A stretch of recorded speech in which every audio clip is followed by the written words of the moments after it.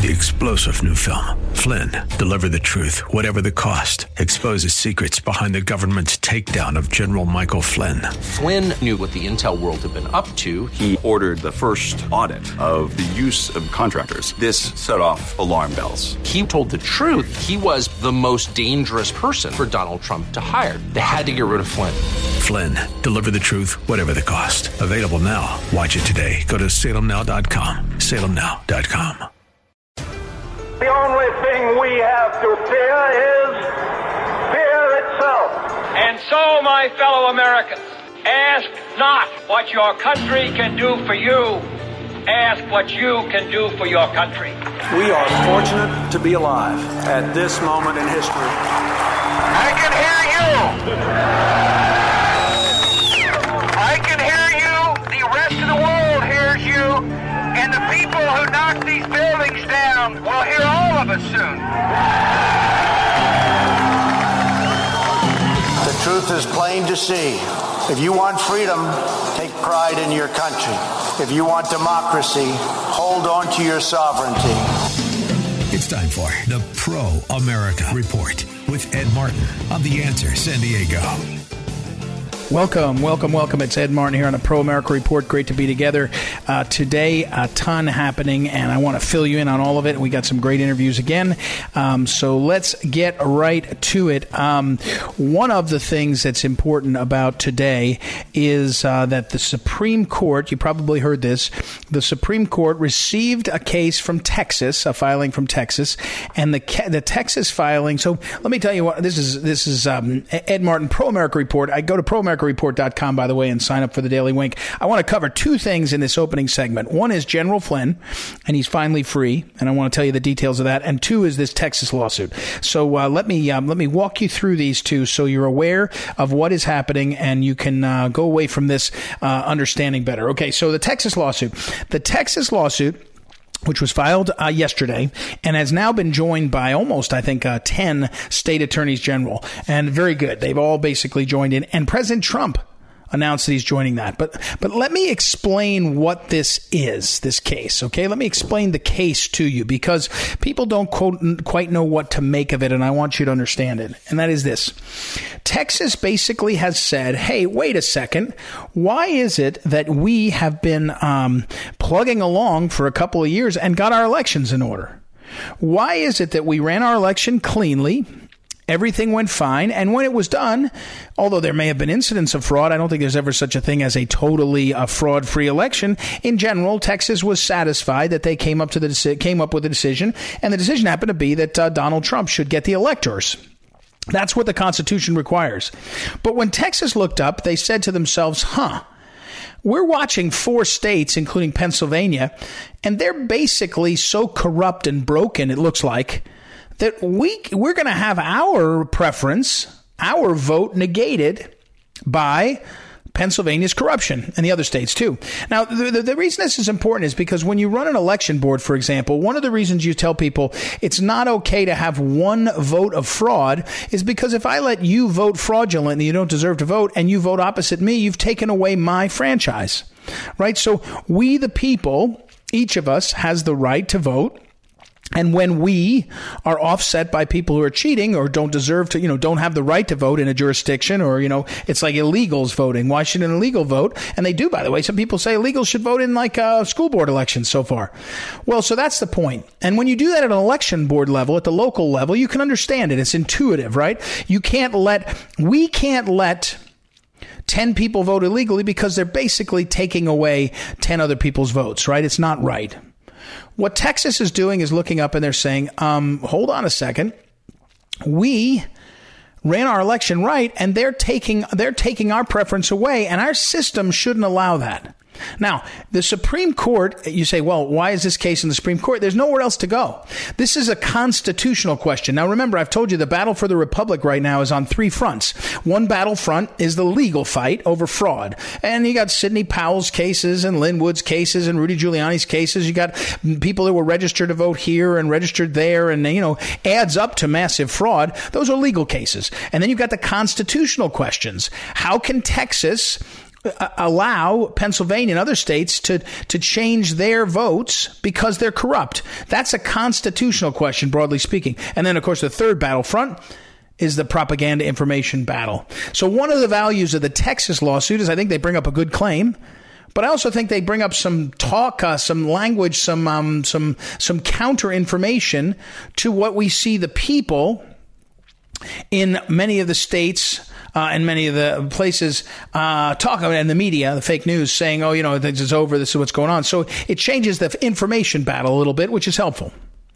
Well, what happened overnight, in the last maybe 36 hours, a little bit less, Texas filed a lawsuit and a number of other states piled on, including my home state of Missouri. I know many of us had sent emails and texts to the current Attorney General Eric Schmidt, and he joined in. It's fantastic. And lots of other states have said, yeah, wait, how can our state be disenfranchised by corruption in these other states? The system that these other states used was broken. Now, this is a big ask. Don't get me wrong. The Supreme Court is being asked to look at the whole system and see the corruption and act. And one of the reasons why we have to worry about the propaganda/information battlefront is because the Supreme Court, they're human beings. They're human beings, and while they're going to abide by the law, they're going to watch what's happening. We need the people to understand in power, this is a problem for our republic if it's allowed to go forward, popularly as well as legally, as well as constitutionally. So that's what happened. And Donald Trump said he would join as a candidate. He sees the problem too. So suddenly you've got this case, and we'll see what happens with the case. It's been docketed. We're waiting on whether it will be argued, how it'll be argued, what the timing will be. But it's a big decision. Could be a monstrously important decision. And again, back to my point, it moves the ball. It moves things further down the field in terms of the discussion. And people like Mo Brooks, Congressman Mo Brooks from Alabama, who was on C-SPAN earlier and was saying, hey, with this system can't be allowed to work like this. I'm going to object on the floor of the House and the Senate and the joint session on January 6th, and we'll get to the bottom of it.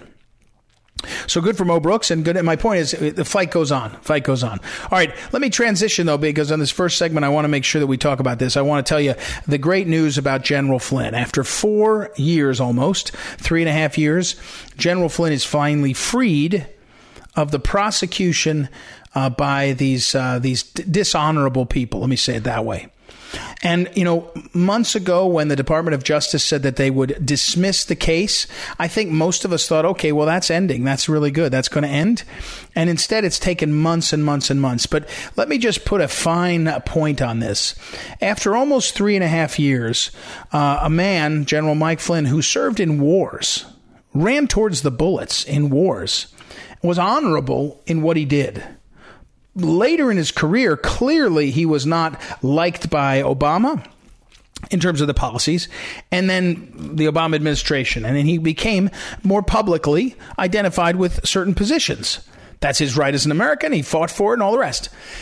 But what we now know is he was hounded out of public life. He was targeted.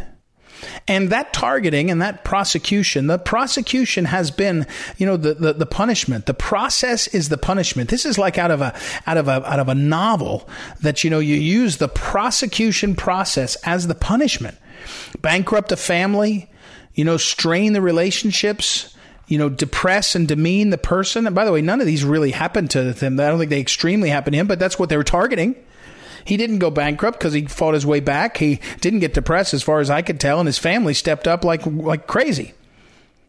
So, thankfully, in the face of long odds, this man, General Michael Flynn, survived and thrived and has a platform. And ultimately, finally, in the last days, he's finally free of the burden, of the punishment of this process. And he's going to go forward and play a role in American public life that will be important. But when you reflect on how important these fights are for our republic, and I hope you do, and when you reflect on this period in history, and likely it'll be written, if you think the fake news is bad, if you think the news is dishonest, and I do, well, imagine what history is. How dishonest is history? Because the people that write history are just like these fake newsers, I think. And so when history is written about this guy, General Mike Flynn, I think history will be kind because he's been an extraordinary American. And his role in this moment in history has been terrible for him, but illuminative. It has shined a light on the brokenness of the system in a way that we might not have been able to see. And so in, happy fault, as they say, in terms of sin, the things that our failures lead us, if we handle it correctly, to grace. And in this case, as a nation, our failure to General Flynn probably has improved the nation because we've smoked out some of these really terrible, terrible people who have mistreated and misused our system, mistreated our people and misused our system. And that's a positive in a negative situation. But it's something we have to remember and we have to fight for. And we have to protect the history and the memory of the truth of this. Otherwise, it will be lost. It will be lost intentionally so. It won't just be lost. It will be discarded. So that's what's at stake. And that's why when you watch the TV, and you won't see it on the big news TVs, I'm sure, but on Saturday, December 12th, from Washington, D.C., when you see General Mike Flynn address 1 million people in prayer, and you hear his words, just remember what he's been through. And thank God that America turns out patriots like him. All right, we'll take a break and be right back. Ed Martin here on the Pro America Report. Back in a moment.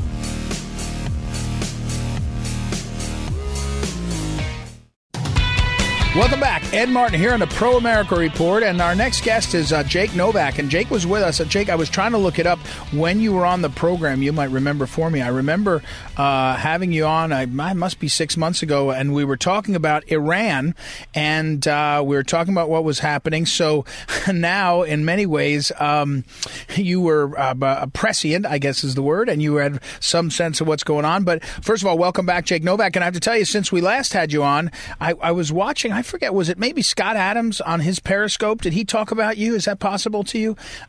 Praising you as a guy to watch. Yeah, so that's high praise from Scott Adams, a Dilbert guy. So first of all, welcome back, and tell me what's going on. What are you seeing on this story? Walk us through the Iranian nuke story and what you saw and what it means right now. Well, sure. Well, when we spoke this summer, I was talking about a bunch of fires and explosions, and of course that biggest explosion, the one we saw in Beirut that had the shockwaves coming out of, probably one of the most shared videos of the year. And I was talking about how all that wasn't a coincidence, all that was not an accident, that there were absolutely, my sources told me there were at least two very high-level people in the Islamic Revolutionary Guard Corps, the IRGC, which is their terrorist army, which is really their most important military wing, that they were acting as moles for both the United States and Israel, telling us and Israel where these major targets were, where these weapons were being hidden. And I was wondering if they would start fingering and telling us people where individuals were. Now, that was very heavy action over the summer, and then I think it quieted down. I know it did quiet down, and I think the reason why it quieted down in the early fall was not because of the election, but because I think they wanted to not get involved and do anything to disrupt the peace accords that were being signed with the Gulf states, the other Gulf states, Bahrain and UAE with Israel. I think they wanted to keep the region quiet for that. But now that that's been done and the election is over, then we had this major event at the end of last month where I hate that they call him a nuclear scientist because it makes it sound like somebody in a lab coat and a kindly old gentleman. This was the world's #1 weapons mastermind. This was a man, Mohsen Fakhrizadeh, who was they call him the father of the Iranian nuclear weapons program. This is a person who was in the running, who was trying to become the world's greatest mass murderer. Really, there's no other way to say it. I'm not trying to be hyperbolic here or crazy here. Right. This guy was trying to create a nuclear weapons program for Iran, or nuclear weapons for real, for many years, and he was assassinated just at the end of last month. So I think we've come now to a resumption of this process, and I think it's going to continue. I think there may be some other people who are targeted. I don't know who they are personally, obviously, but that was a major target they got very quickly. Well, we're talking with Jake Novak again, and Jake, I know on Twitter, your Twitter handle, but is that the best place for people to track your stuff? Because you're kind of doing a lot of different writing. I mean, you write on the economy, of course, and all, and I want to make sure we don't miss anything. So tell us where, but also what you mentioned in your email exchange with me that President Trump gets criticized for his approach, and I guess in some ways he's, as you point out, if there's a Biden administration, they're going to take a different approach. Walk us through what the reality of that, success or failures have been in the last 4 years. Okay, so for your first answer, yes, my Twitter handle @JakeJakeNY, just common spelling, @JakeJakeNY is the best place to follow all the stuff. You're right, I do write about a lot of different topics, but this has been one that I've been writing about for a long time, obviously the Middle East and Iran in particular. And yes, President Trump's approach is very interesting because what most administrations, both Republican and Democrat, by the way, I don't want to give a pass to either party before Trump on this. Right. Most of them looked at the Middle East and said, well, you can't do anything really big until the Israelis and the Palestinians make their deal and make some kind of statehood for the Palestinians. And that's just, I always thought that was not only untrue, but that was a deliberate roadblock that many people who are enemies of the United States and Israel were putting up just so there wouldn't be any progress. So the Trump administration, with a bunch of more business-minded people and with people who were just not falling for that nonsense, made more progress. He did more progress in 4 years than he could possibly have hoped for when he first became president in 8 years. There's no way that anyone could have predicted that.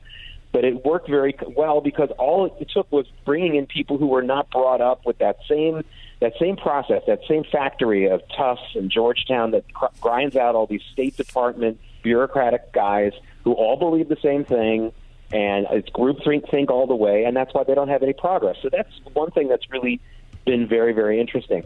The other thing is that, look, if the Biden administration comes in, I actually think that we're going to have the same result either way. Now, the big question right now is Saudi Arabia going to join in with these peace deals with Israel? Are they on the fence right now? I think the reason why they're on the fence is not because of what they're worried about a new administration. I think it's because they need to figure out what their preamble is going to be. So, in other words, if the Biden administration or presumptive Biden administration comes in and tries to strengthen the Iranian regime, knocks away some emissions, gets more money in the pockets of these people, then Saudi Arabia will be able to say, okay, we're going to make a deal with Israel now because we need to strengthen ourselves in the face of a stronger Iran. If those guys don't do that, if they decide to sort of keep the money away from Iran and sort of keep it, they'll do it quietly, whatever they're going to do, and sort of keep most of the Trump policy in place, then the Saudis will still say, yeah, now we need to make an official deal with Israel because look what the benefits it created for us. Look how it's weakened Iran even under two different administrations. So I think they're just waiting for the preamble for the same result, which could happen in 2 months, it could happen in 3 months, it could happen in 6 months. But I think that Saudi Arabia is way past the point now of ever even considering breaking its relationship with Israel, at least on security, but probably also on economics. And Jake, is it your assessment that was Trump's the genius here? I mean, New York Times wrote a story the other day, and it's not related to the Middle East, but it's about Asia. And they said something like, a lot of the Asian communities that want more freedom and want more democracy, they like Trump because his unpredictability kept the dictators and the authoritarians off balance. Is that, does he get credit for having, in this sense, been an off balance putting character that gave things an opening? Or is it shrewder than that, or what do you think? I think it's just the fact that this was not a career politician who had years and years worth of promises and relationships that were not necessarily good for the United States on his back. And again, this is something that I think that both Republicans and Democrats in Washington are guilty of. They're in Washington for a long time. They make certain friendships. They make certain deals. I mean, we're just unraveling the deals of Biden alone. I think every day we find out another connection he has with China. And I mean, it's getting to a point now where I don't know how he can possibly have any kind of positive policy. So you had a guy like Trump, who, and this is why they made such a big deal out of his very relatively small hotel or other business dealings abroad, which were basically nothing compared to some of these political deals. And he came in with no preconceived notions or no complete promises that had to be made, or any kind of obligation of that kind. And I think that had a lot to do with it. He came into it not having told a bunch of Arab states 10 years ago, we'll never consider any peace unless we get this solved or that solved or this solved. And then you had somebody like Obama, who didn't also have, actually, he had a lot of freedom to do this as well, but he decided, right in the first few months of his presidency in 2009, if you remember, to go all over the Arab world and talk to them, in the Muslim world, and talk to them basically about how the United States had made terrible mistakes, and putting us in a position where we didn't have any authority. I mean, President Trump didn't make any apologies. He said, listen, this is what we want in the Middle East. Let's make it happen, as opposed to, we're sorry we made all these mistakes before. So between the Obama bad policy and these people who have all these cumbersome deals that they've made in the past, Trump was a very big breath of fresh air, and you can unfortunately we seem to be going back to someone who has even more than the average Washington person coming into office now, and Biden, who has all kinds of millstones around his neck there. We're talking with Jake Novak, and Jake, I want to finish. I just got about a minute or so left. Over on LinkedIn, I also follow you on LinkedIn, and over there they post your business briefings, and so because Jake Novak's also with CNBC and writes there and on the editorial page there. So the economy, give me your sense on the economy and where you think we are. Is the economy coming back in such a way it doesn't really matter who's president for a while? I wish that were true. I think the big Wall Street, big corporation economy is coming back because they mostly found a way to make plenty of money even with the lockdowns. Target was able to keep their doors open, and Walmart was able to keep their doors open while your local restaurant and local clothing guy couldn't. So I'm a little bit worried about that because now I'm afraid of new regulations coming in with the new administration that will stop job growth. One of the things people don't understand is that it's small business that creates the jobs in this country. The big businesses move jobs around, but they don't create net gain in job growth once they become a big business. So I actually am very worried, and I think one of the biggest things we need to take a look at is let's make sure that our small businesses aren't over-regulated by a new administration all over again, because that will kill job growth. And we really need more job recovery right now, more than we need another Wall Street, increase in the Dow Jones. All right. Jake Novak, thank you. We'll put it up on social media, all your stuff. We appreciate it. Again, tell me, Jake, again, that Twitter handle, at Jake New York, NY, is that right? Right, at NY, 2 Jakes, at NY, and that's where you can pretty much, I got a lot of other places, but everything is announced there, so you'll be fine with that once that's out. Great. All right. Thanks, Jake Novak. Appreciate it very much, and keep up the good work. And we will take a quick break and be right back. It's Ed Martin here on the Pro America Report. Back in a moment. Welcome back. Ed Martin here on a Pro America Report. Our old friend Lord Conrad Black is with us. We got to catch up with him and get an update on where he thinks things are. And I have to say, Lord Black, you've seen a lot of politics in your day. You covered it as a publisher. You've written about it as a historian. Does this election stand out as one of the more extraordinary things you've seen in your life? It certainly does. It's in the first place, it's a tainted election. I mean, I remember the election of, this is how elderly I've become, the election of 1960, where officially they're still looking for some of the ballot boxes in Chicago. And it's not clear who won that election between Mr. Nixon and Mr. Kennedy. But and of course, we all remember 2000, where officially or ostensibly it was decided by 537 votes in Florida. But here you obviously had serious irregularities in a number of states involving rather a lot of ballots. And of course, in addition to that, the climate now, the political climate is so antagonistic. It's not like anything I think any living person has seen in the United States. Yeah, no, and we could go talk about that in a moment, but let me go. You've got a new piece up over at American Greatness a few days ago now, actually maybe almost a week, I guess. But and in that headline, the title of it, which is great, is gearing up for round 3 of the Great Trump War. But the last paragraph reads like this: 6 months of Joe Biden and Kamala Harris will generate vertiginous nostalgia for Donald Trump. Then will come the third and final round of the Great Trump War. Short-circuited for our listeners, what's the third round of the Trump War?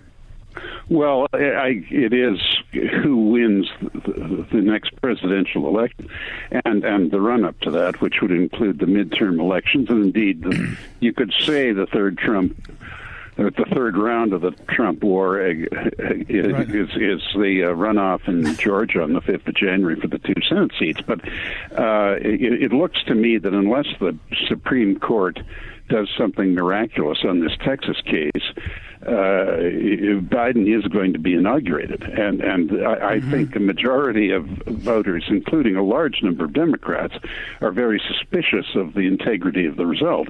So we've seen Trump in office. He attracted immense antagonism for aspects attaching to his personality, but his policies have effectively been ratified in the congressional elections and in the country, in the elections in the states, and polls indicate that most Americans felt they were better off with him than they were before. And if you poll policy by policy, he's well supported on immigration, treatment of the allies, dealing with China, trade, and so forth. And the history of these things is that people gradually forget the negative things, the annoying things about presidents, and remember the good things. That's why all ex-presidents are popular after a while. I mean, Mr. Nixon left under a terrible cloud, but after a few years, he was a very popular figure whenever he appeared in public. And this administration looks to me like a ramshackle group of competing elements who have almost nothing in common with each other except their dislike of Trump. Biden is not a strong leader. He was never a particularly impressive political leader at the height of his powers, and he certainly is a figure, and I say this with compassion, in some physical and intellectual decline now. And I don't know that anyone put him forth as a candidate claiming that he was a particularly strong leader. He just wasn't Trump, and he wasn't Sanders. And you have, I mean, to judge by the people he's putting forth as cabinet members, some of them are unexceptionable. I mean, I don't think you can claim that Janet Yellen isn't qualified to be Secretary of the Treasury. I don't think she has any policy except expanding the money supply, but she is a qualified person. But some of these people are ridiculous choices, and they are, at this stage, at least in their careers, coming to office, or at least to consideration and possible confirmation for high office, advocating things that the country doesn't approve of. And I think it is going to be a gong show. I think it's going to be an absolute shambles. I don't think any of these people have any idea what it is like to actually govern.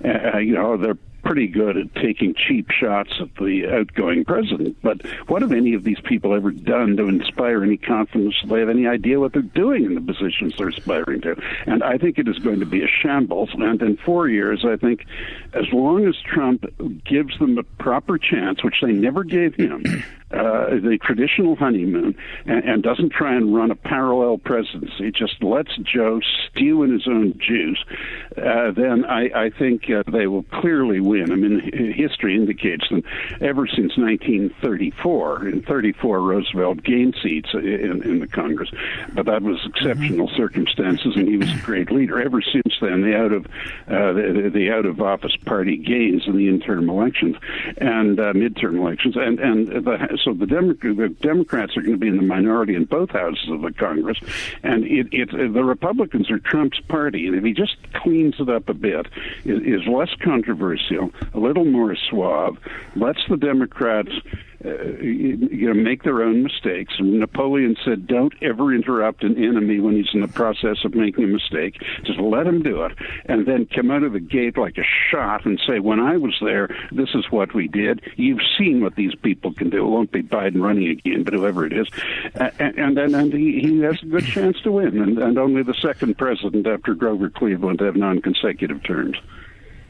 We're talking with Conrad Black, Lord Conrad Black, who is a historian as well as was a publisher and writes frequently over at American Greatness and others.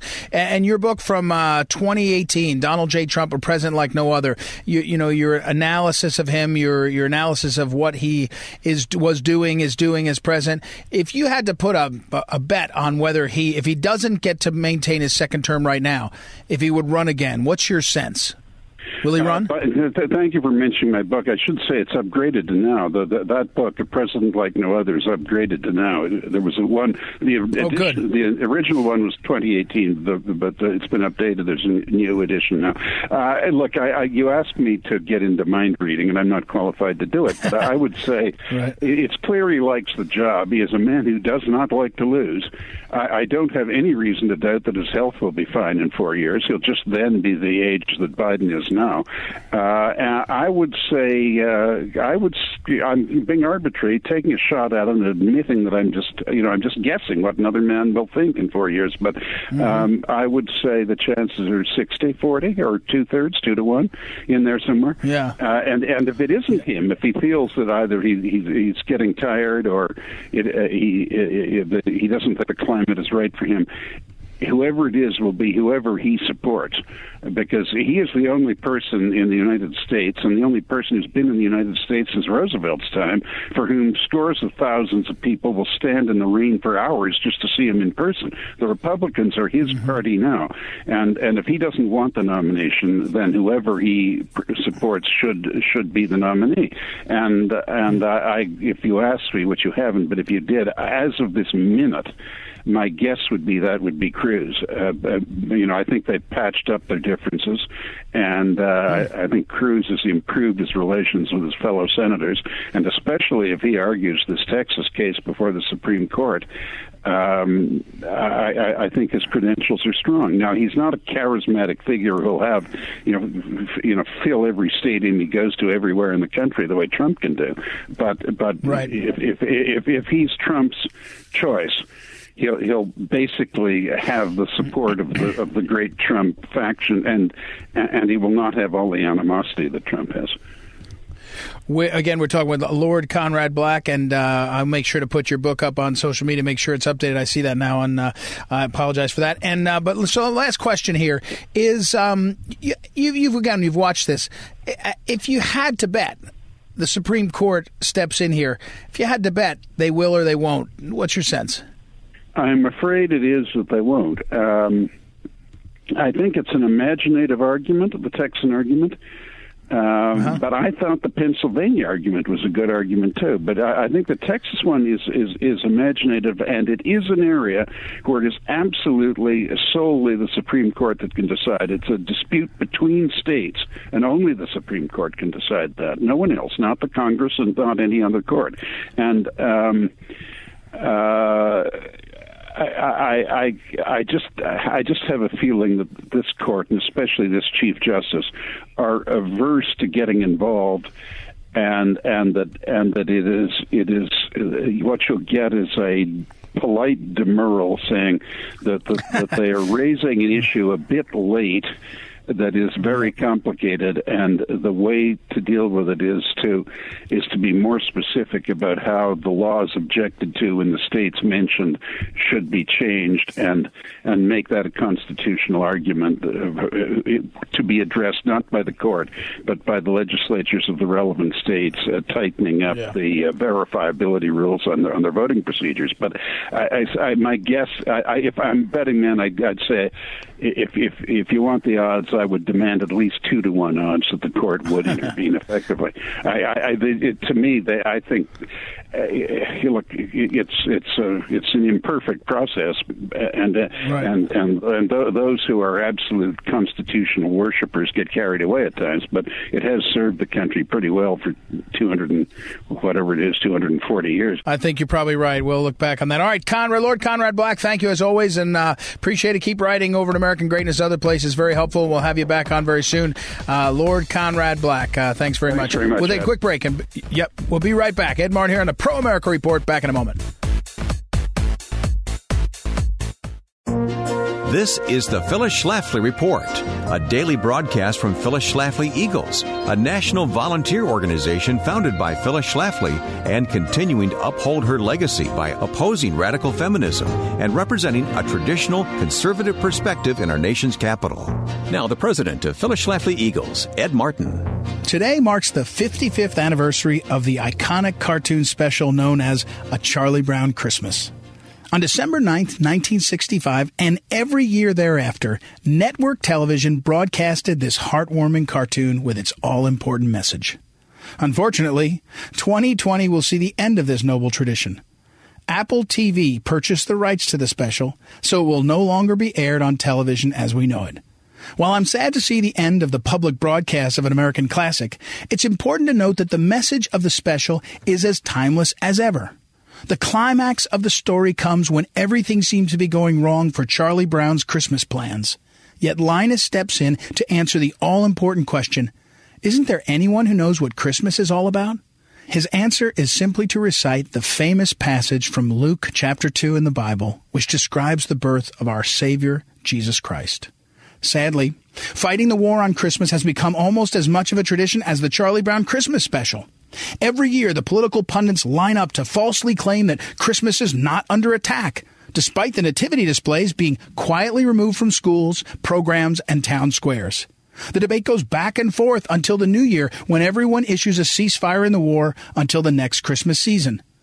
I don't want to give up fighting for Christmas. We cannot allow the left to destroy America's cherished Christian traditions. Preventing Americans from celebrating a recognized federal holiday makes as much sense as accepting psychiatric advice from an unlicensed young girl like Lucy.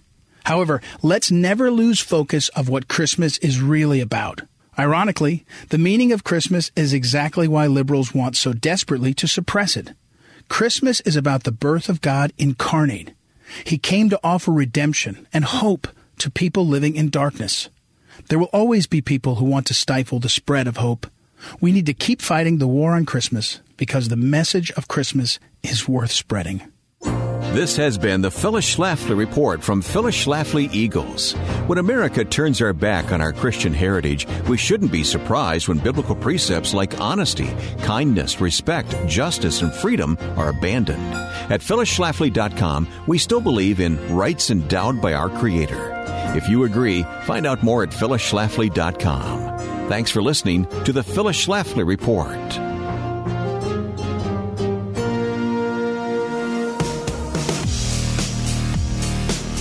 Welcome back. Welcome back. Ed Martin here on the Pro America Report. And let me just spend a couple of minutes with you explaining what is happening in Washington, D.C. on December 12th. There's been a lot of talk. You've heard me talk about it. And one of the listeners said, hey, you're talking too much inside stuff. I don't quite get it. So let me break that down. By the way, if you go to Pro America Report, Ed Martin's Pro America Report. Go to proamericareport.com. You can get signed up for the daily email I send out at 8 o'clock in the morning East Coast time, 5 a.m. Pacific time. It'll give you all these details too. But let me just walk you through it and tell you what we're up to.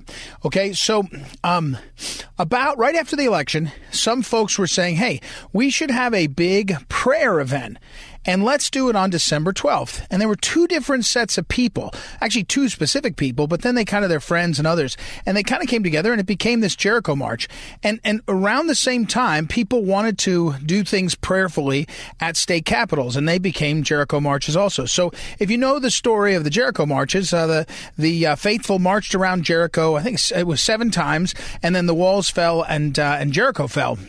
And it's a tribute and it's an instance of God's power. When armies couldn't win, prayer armies could. So that's what's gone on. And every single day across the country, there are people who are praying at state capitals and focused on protecting the republic, the integrity of the election, doing the right things is what's happening. So that's what's gone on. And about, a week after the election, I was introduced to a couple of the key folks in this, and I realized these are extraordinary people. It's an extraordinary movement, and I tried to assist any way I could. I mean, a lot of the Eagles that I work with, Phyllis Schlafly Eagles, we're kind of clued into it, and so we encouraged it, and it was great. And so what you're seeing is a bunch of we the people who have gotten motivated to kind of get together and kind of move ahead. And so the invitation for December 12th is anyone who wants to come. There'll be lots and lots of us and people here, and many will be staying home. They'll stream the whole thing live on Right Side Broadcasting, as well as, I think, another couple channels.